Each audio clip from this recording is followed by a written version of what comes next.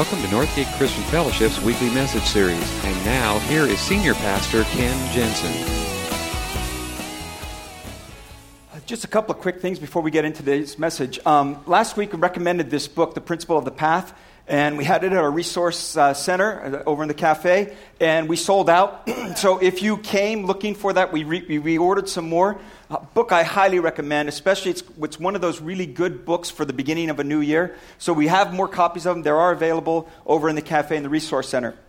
The other thing I was going to do is ask, how are you doing in your 40-day Bible reading? Yeah? You still with it? Good? Good? Okay, if you haven't, you weren't all clapping there. I just noticed that. If you haven't, it's not too late to get in on it. If you stop by our help desk, we've got those bookmarks. You can still start, and your 40 days will be different than anybody else's, but that's okay. The important thing is to establish that pattern, okay? That's the really, really important thing. So I want to start this morning with a question. Have you ever felt just a little bit guilty because of how much you have? I mean, do you ever, you see pictures of people in third world countries, or you see how other people live, or even maybe in our own country, you drive through certain neighborhoods and you see people who are hurting and whatnot. Do you ever feel just a little bit guilty that you have when others don't? The other side of that is, do you ever feel a little bit greedy? Do you ever feel like, boy, I wish I had one of those? Your neighbor gets one, oh man, I really want one of those, or boy, I wish I had more money, or you ever felt there's kind of this tug of war inside all of us. On one hand, we know that we have so much and we live so much better than most people in this world, and so we feel maybe a little bit guilty from that sometimes. But there's also this part of us that drags us to want more. And I never experienced this so strongly as I did the very first time I came back from a mission trip to Uganda. And it was just, we came back the day before Thanksgiving. I've told this story before. But you get up, Thanksgiving morning and all the Christmas ads are in there. And I just remember going through all those ads thinking, I don't need this, I don't need this, I don't need this. And yet, on the other hand, there was something deep inside of me going, oh, but it would be nice, There's this tug of war that we deal with. This whole series we started January, we're called Getting a Grip. And it's getting a handle on those things that are really essential for our lives. And this morning we're going to be talking about one of those. It's probably the one that we have the hardest time getting a grip on, or getting the right grip on. It's probably the hardest thing that we have to let go of. It's if you want to say it's a tug of war between me and God, it's probably the thing that he tugs on the most and the hardest thing for me to go with him on. Anybody want to guess what that is? Money. Absolutely. Now, I find myself sometimes in this tug of war with God. What I always find is he never drags me across that line. He never pulls me through that mud puddle. He never just drags me, although he could. He could. But he doesn't do that with me. In fact, what I often find is sometimes he just lets go of his end of the rope. You know how that happens when that happens when you're playing tug of war and you fall flat on your face and you go, oh yeah, that's right. Mostly what I find is he's not pulling me through the mud puddle, and he's not just letting go completely. What I find more often than not is little tugs. Little tugs are a reminder. And it really has to do with something I think that's very close to our hearts. It's our money, it's our stuff, it's our resources. We started this series, and it's all based on Moses' prayer recorded in Psalm 90. We said, Lord, teach us to number our days so that we might gain a heart of wisdom. Teach us to see our lives in the grander picture. Teach us to make our lives count, that we only have these 50, 60, 70, 80, however many years we get. But life is more than that. Help us to see this life here and now in the context of your bigger picture. And in result of that, what happens is we talked about, you start making different types of choices and decisions. You start filling your life with the things that matter most, and you realize some stuff doesn't matter. And this morning, what we're going to talk about, like I said, is probably one of the hardest ones. And by the way, let me start with, if you're not a Christ follower, this is probably going to feel like really weird to you, or you're going to think, what in the world is he talking about? Okay? Because you just don't understand it. It doesn't make any sense to you. But if you're a Christ follower, this is absolutely essential. What we're going to talk about this morning will change your life if you accept it and buy into it. Because here's the thing. You cannot be a wholehearted follower of Jesus Christ and hold back your wallet. That's a half-hearted follower. You may even be a 3/4 or a 7/8 follower, but as long as you're holding on to the wallet, you're not a wholehearted follower. Paul wrote about it to Timothy.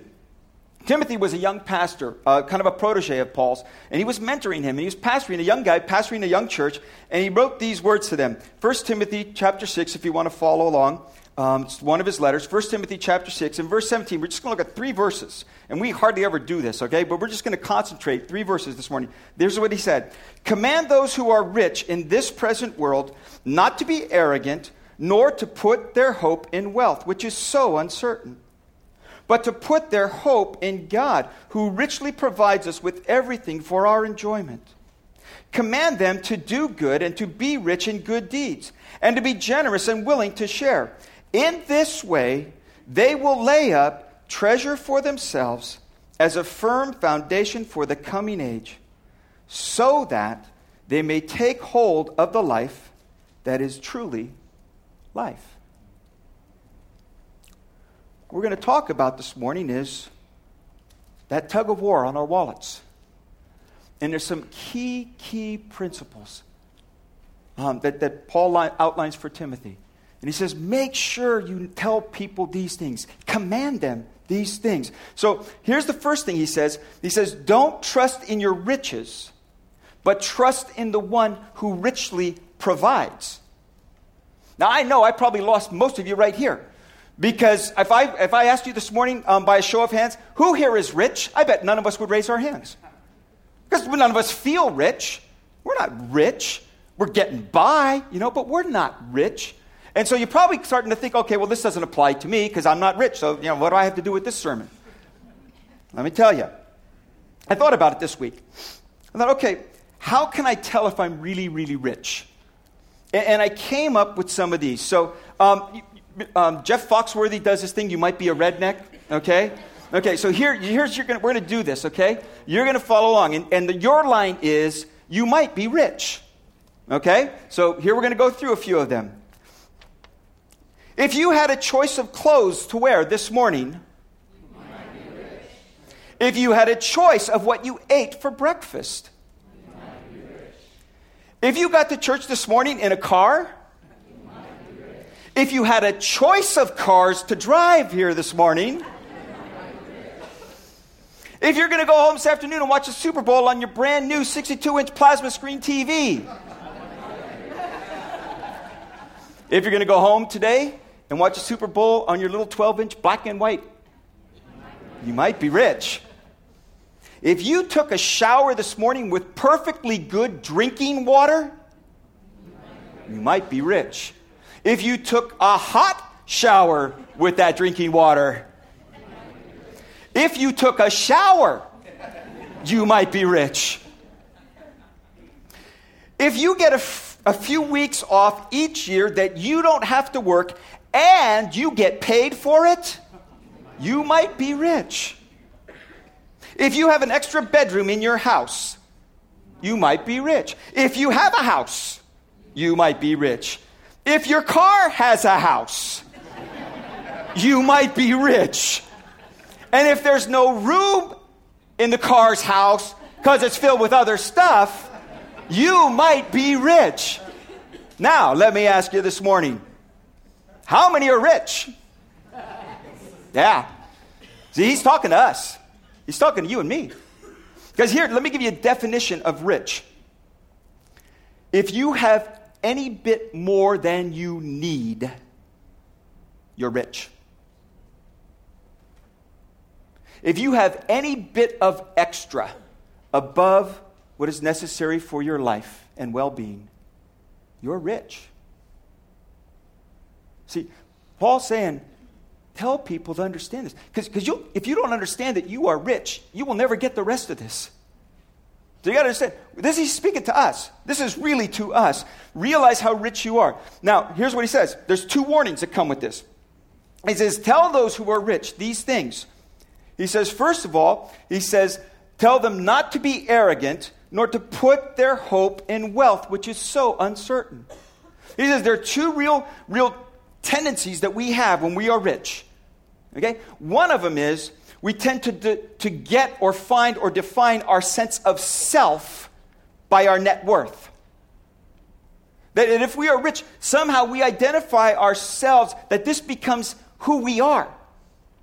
And that's natural. It's a natural human tendency. It happens all the time.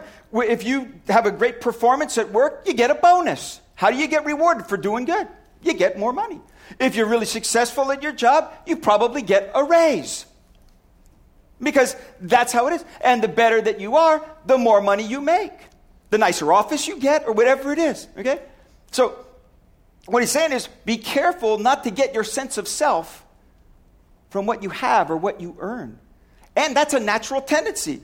So he says, be careful about this. You start defining yourself by what you have or how much you make. And what starts to happen is you start thinking that you are just a little bit better than anybody else. Now, you don't think this out loud. But you drive through some neighborhoods and you see some people's lives and you kind of think to yourself, I'm better than that. You start to think that you are more competent as a person if you have more. You tend to think that you are smarter than people who have less than you. Now, I can prove that one wrong right here and right now. Because if you make the kind of money that you make and you are feeling financial stress right now, you're not as smart as you think.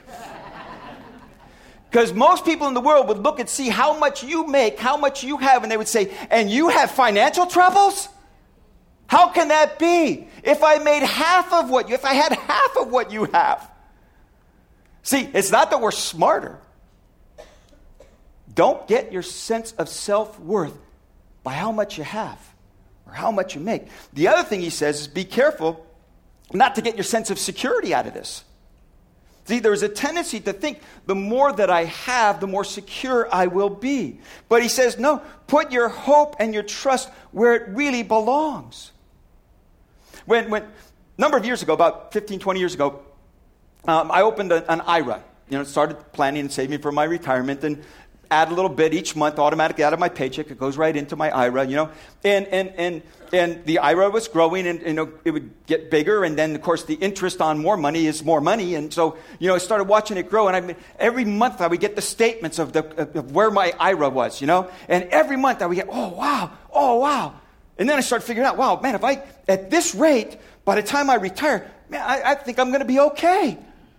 And then about 2 years ago, everything changed. And you know what I found? I wasn't even interested in looking at that statement. I don't want to know. I just don't want to know. That's what he says.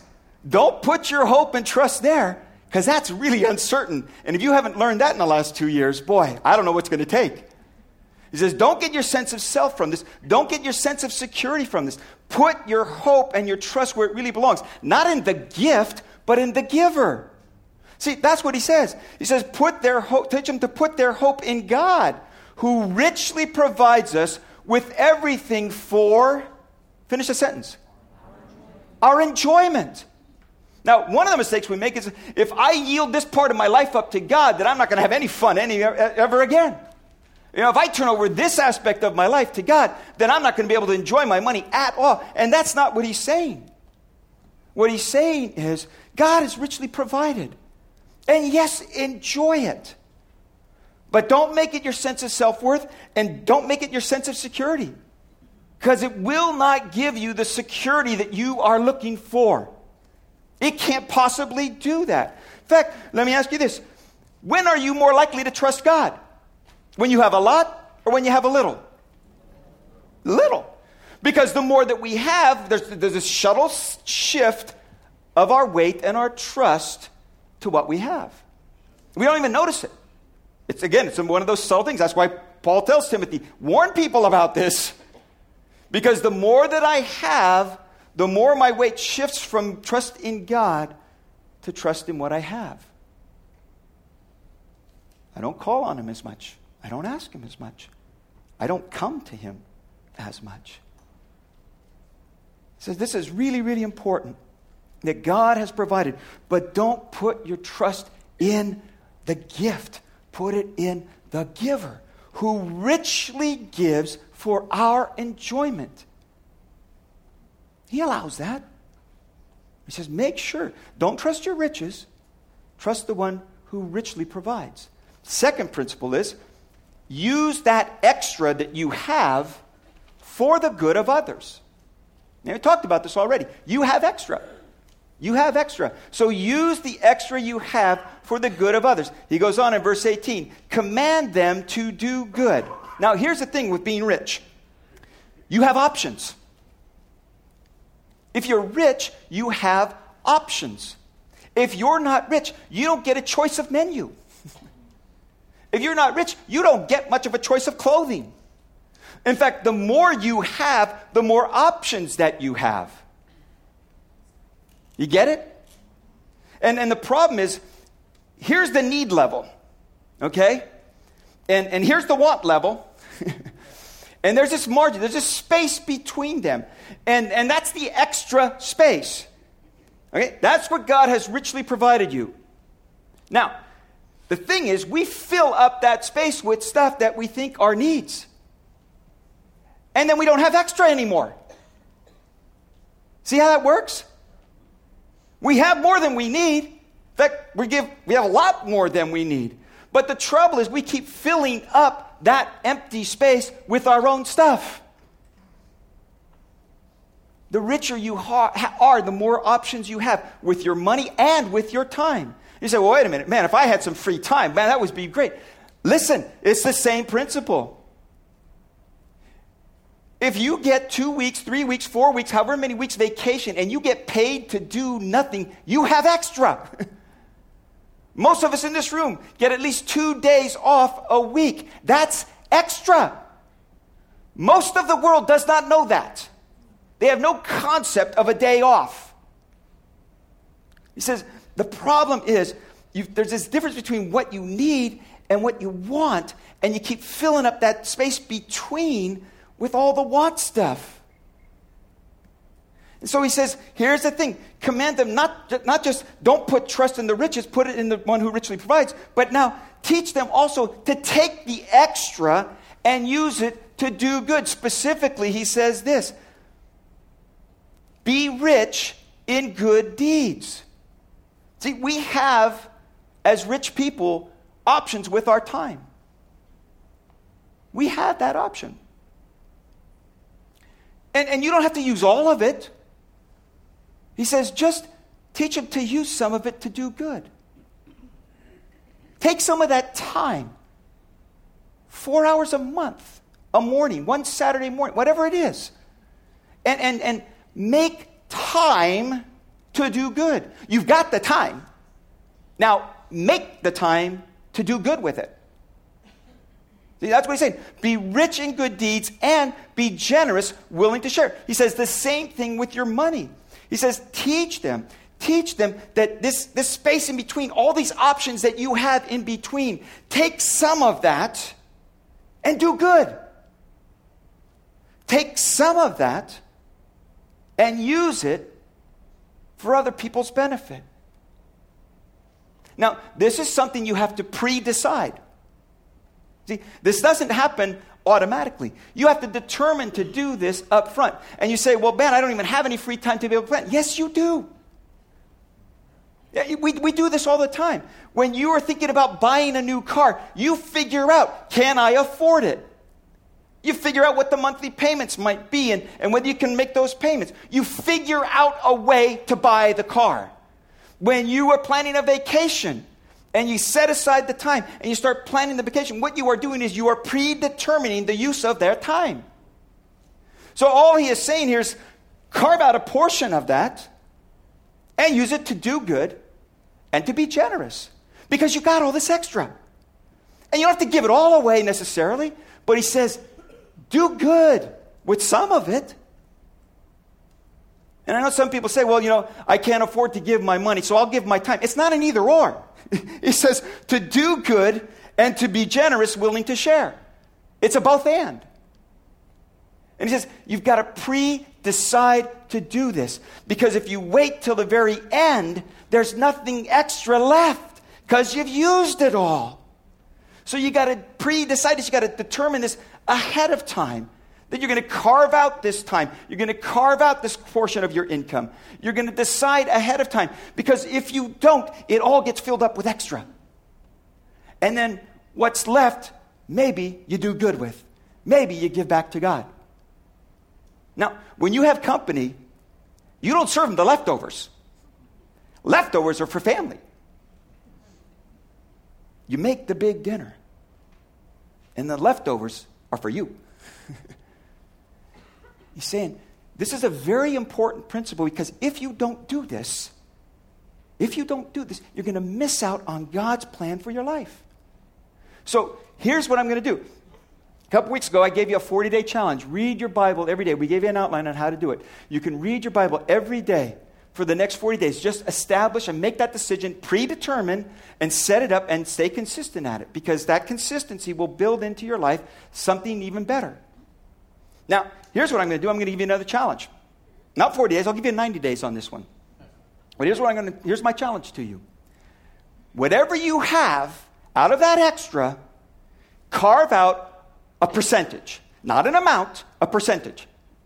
Okay? And it could be 10%. It could be 1%. If you think the only amount I have left to carve out is 0.5%, whatever it is, for the next 90 days, with every bit that comes in, that percentage goes back out. Okay? This is my challenge to you. And see what God will do with it. We always think that, well, if I give it, then I won't have it. In God's economy, it works differently. We're going to see that in just a minute. In God's economy, when you give it, it comes back. It may not come back in the way of finances, but it does come back because that's how God's economy works. So this is my challenge to you. Some of you are already tithing 10%. That is your regular tithe. You wouldn't miss a tithe. You have it automatically deducted from your bank account and deposited in ours. You know, we love that. We love you for that, okay? But that is an act of worship. That is predetermining. That's what worship is. I'm predetermining to set this amount aside for God. Now, if you're at 10%, bump it up. If you're not giving anything, choose a percentage, not an amount, because a percentage will grow as the income grows. And it will keep you moving forward in this whole thing. So here's my challenge to you. In the next 90 days, carve out a percentage of your income and make sure it goes out and it's not spent on you. And I'll even go so far as to say this, because this really has very little to do with us and the church. It really has to do with your heart. So I'm going to even make you this deal. If you can find a better place to give it, if you can find a better ministry or something more that you would give it to, I'm going to even tell you, give it there. But give it. Give it. Because this is a principle. This is how God's economy works. And here's why. Here's why. And because this is the point. What you're learning to do is you are investing in eternity beginning here and now. This is how Paul sums this whole thing up. He says, in this way.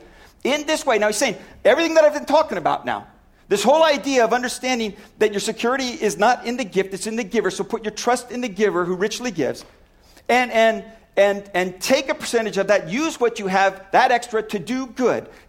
Now, knowing those two things, this is the pivotal phrase. In this way, this is what this has been leading up to. This is how it works. In this way, they will lay up treasure for themselves as a firm foundation for the coming age. Huh?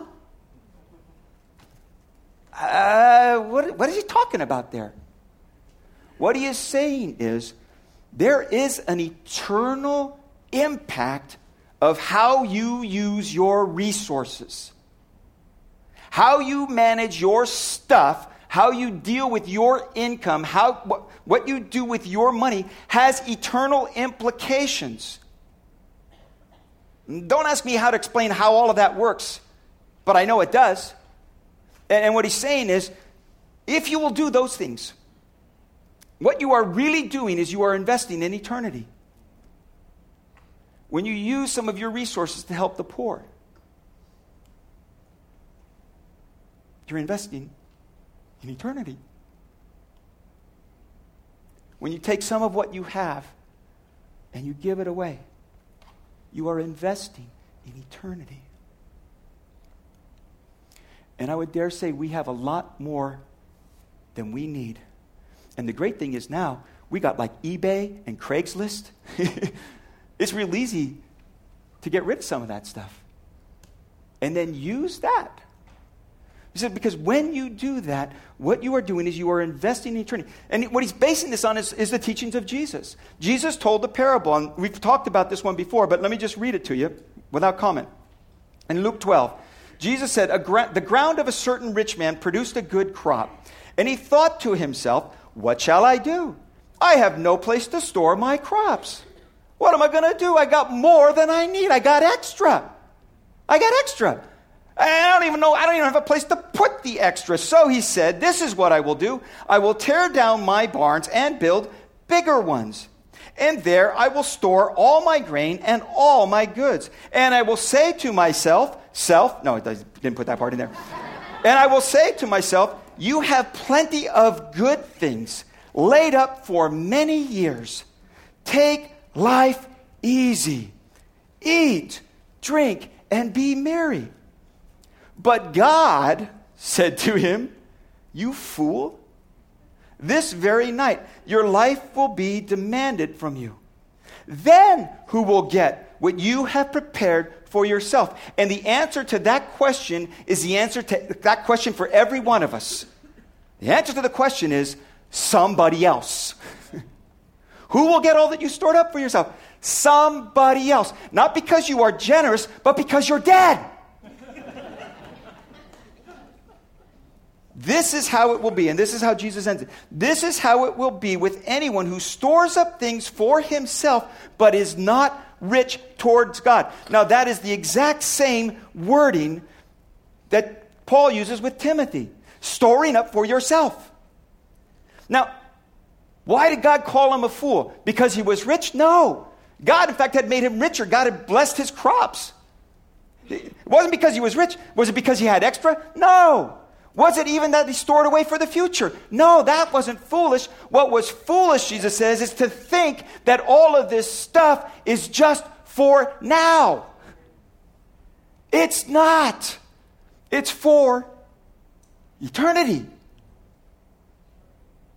And what he was foolish was, he was thinking that because he had a retirement plan, he was going to get a retirement. And the foolishness of our thinking is, because I have it and I need it, that if I get enough of it, I will be secure. And Paul says, no. That's why you got to command people these things. They got to learn the difference. That what you do with your resources here and now impact eternity. Why he was foolish was that he thought this life was all that there is to this life. And it's not. And so what Jesus said, and the same thing that Paul said, is so they will lay up treasure for themselves for the coming age. That there is more to this life than this life. And when you begin to see this life from that eternal perspective, you begin to manage your money differently. You begin to take a little more seriously what you do with it. Not that you don't get to enjoy any of it. He says he gives it to us richly to enjoy. But he says also with the enjoyment comes the responsibility. Have you ever wondered to yourself, why is it that I was so lucky to be born in the United States? Have you ever asked yourself that question? How come other people in other countries live at such a low quality of life? Why am I so blessed? Why am I given this chance when so many others don't? Have you ever asked yourself that? Why was I born in this country with these opportunities? Paul says, this is why. This is why. This is why you were born here and now in this city, this community, this country, with all the options that you have. He says, the reason you were given that is so that you would do good. In good deeds and in generosity. The reason you were born in this country, the reason you have what you have is because God has provided it for you to do good with it. And that's the whole point. He says, this is what it's all about. And what it's really all about is the change of heart. Because he goes on. He says, look at this. He says, so that they may take hold of the life that is truly life. If we think that this life is all that there is to this life, then we haven't taken hold of life. He says, in this way, by realizing where your hope and your trust is, by using the extra that you have to do good, in this way, you will begin to take hold of life that is really life. Because what you find is, when you start investing in eternity, it teaches you to hold what you have loosely here and now. And when you use what you have here and now to do good, it changes your heart. When you learn to hold loosely, it really changes your heart. And the most generous people that I know, the most generous, giving people that I know, are not necessarily people that have a lot, but they have learned this principle. And they use what they have to do good.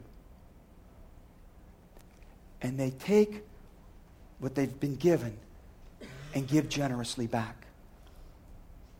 And that's what changes your heart. And that's why Paul talks about this. And that's why Jesus talked so much about it. Why do we get so offended when we talk about money in church? Because it's close to our heart. That's why people don't like us to talk about this stuff. But it's a part of discipleship.